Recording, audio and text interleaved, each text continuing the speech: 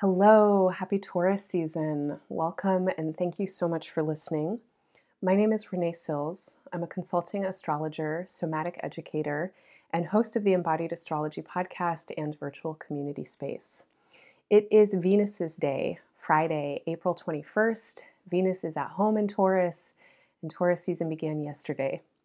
There is a lot happening this season, including a Mercury retrograde in Taurus, Jupiter's entry into Taurus, a lunar eclipse in Taurus's opposite sign, Scorpio, and we'll also see a powerful activation of the fixed cross as Pluto stations retrograde in Aquarius on May 1st, and a few weeks later is squared by Jupiter as it enters Taurus and is opposed by Mars as it enters Leo just a few days before Taurus season ends.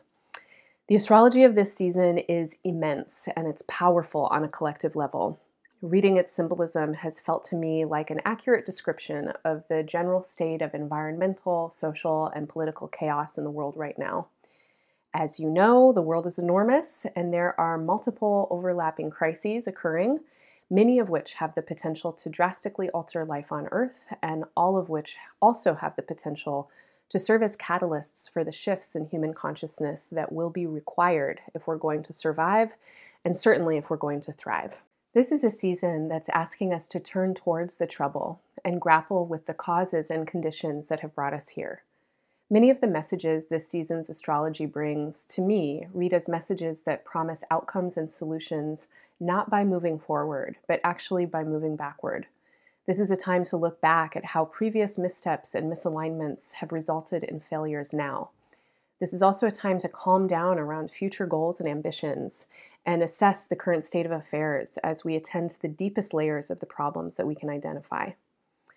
I want to be clear that this kind of process definitely doesn't happen overnight, and it is sure to be stressful and extremely frustrating and feel incredibly slow, at least at times. And there might also be the sense that progress actually isn't happening, and what we had imagined we were working towards is no longer viable. I also want to be clear that at least on a human level, this may prove to be true in the near future. The power of regressive attachments, greed, and domination are so strong, and so many of our world's leaders and most powerful people are only invested in their own gain and are displaying their absolute willingness to destroy anything or even everything in order to get their way. However, this is also a time when collective consciousness and sentiment are shifting rapidly and drastically, and the power of collectivism and collaboration are amplified. In our individual lives, many of us are being called to radically shift our ways of thinking, being, and doing. And though these changes might seem subtle on a personal level, or maybe even insignificant on a global level, they're actually quite profound and open up many new possibilities that will become increasingly apparent over the next several months and years. I offer a lot more specifics in your horoscopes for Taurus season, but my baseline suggestions for everyone during this period are to slow down and assess your reasoning, motivations, and methods. This is a time to divest from unnecessary labor and preoccupations and refine your intentions so that you can clarify your focus and attend to what is truly important. So, with that in mind, I want to take a moment and give you a personal update and an update on where this project of embodied astrology currently stands and where it's headed. If you've been listening to Embodied Astrology for a while, you might know that this project is now in its 10th year. You might also know that I am a Leo rising person with a 10th house Taurus moon, and my moon is being hit hard by this current astrology. So as other Leos or Leo rising or fixed cross people might be able to sympathize with, I am definitely in a moment where I'm feeling the need to experiment, change things up, and move into the next phase or phases of what embodied astrology is becoming. And that means that our podcast and format are shifting slightly again. So first, a few practical changes to announce, one of which I think a lot of folks will be happy about. You can once again gain access to my seasonal horoscopes on Spotify and other podcast platforms, including Apple Podcasts. You'll also still be able to listen to them on the Embodied Astrology website, and you'll only be able to access the written transcript via my website, but you'll no longer need to log in to view them. These changes should make it easier to access the horoscopes and share them with loved ones who you think might benefit from them. And the monthly readings are still and always have been offered for free, but I would not be able to sustain this work without your donations and subscriptions. If everyone listening to or reading the Embodied Astrology horoscopes were to donate $1 a month, that's $12 a year, it would entirely cover EA's operating costs. So if you enjoy and benefit from my work, please consider signing up for one of my memberships or making a one-time or recurring donation. And thank you so much for your support. Another change is that I will no longer be offering the longer seasonal overview episodes moving forward. It has been so affirming and heartwarming to hear how many of you have found them helpful, and I am deeply grateful for your feedback. But as I let go of the monthly overviews, I'm excited to have more attention for your horoscopes and to be able to experiment in this podcast space with offering different kinds of things, embodied practices, educational content, and interviews and conversations which continue to expand the intersections of astrology and its many applications. Since Pisces season, I've also been enjoying a return to teaching somatic practice in a weekly movement class I offer every Monday, every moon day.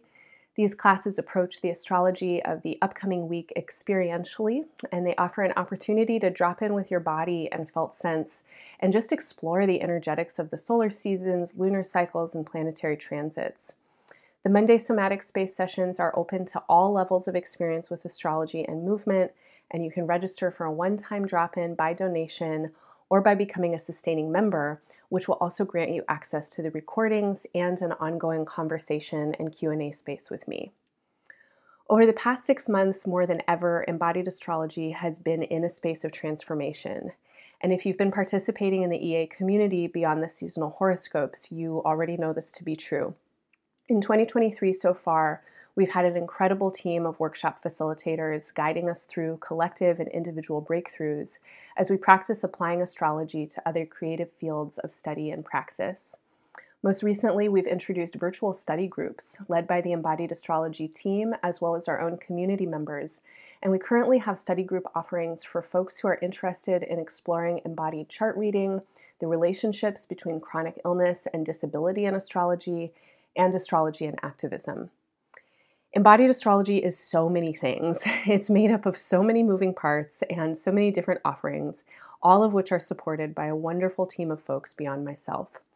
I've always viewed embodied astrology as an emergent space and have tried to hold a wide and open vision for what it could become. This vision is one that now extends far beyond my offering of horoscopes and also beyond myself as a main voice or contributor.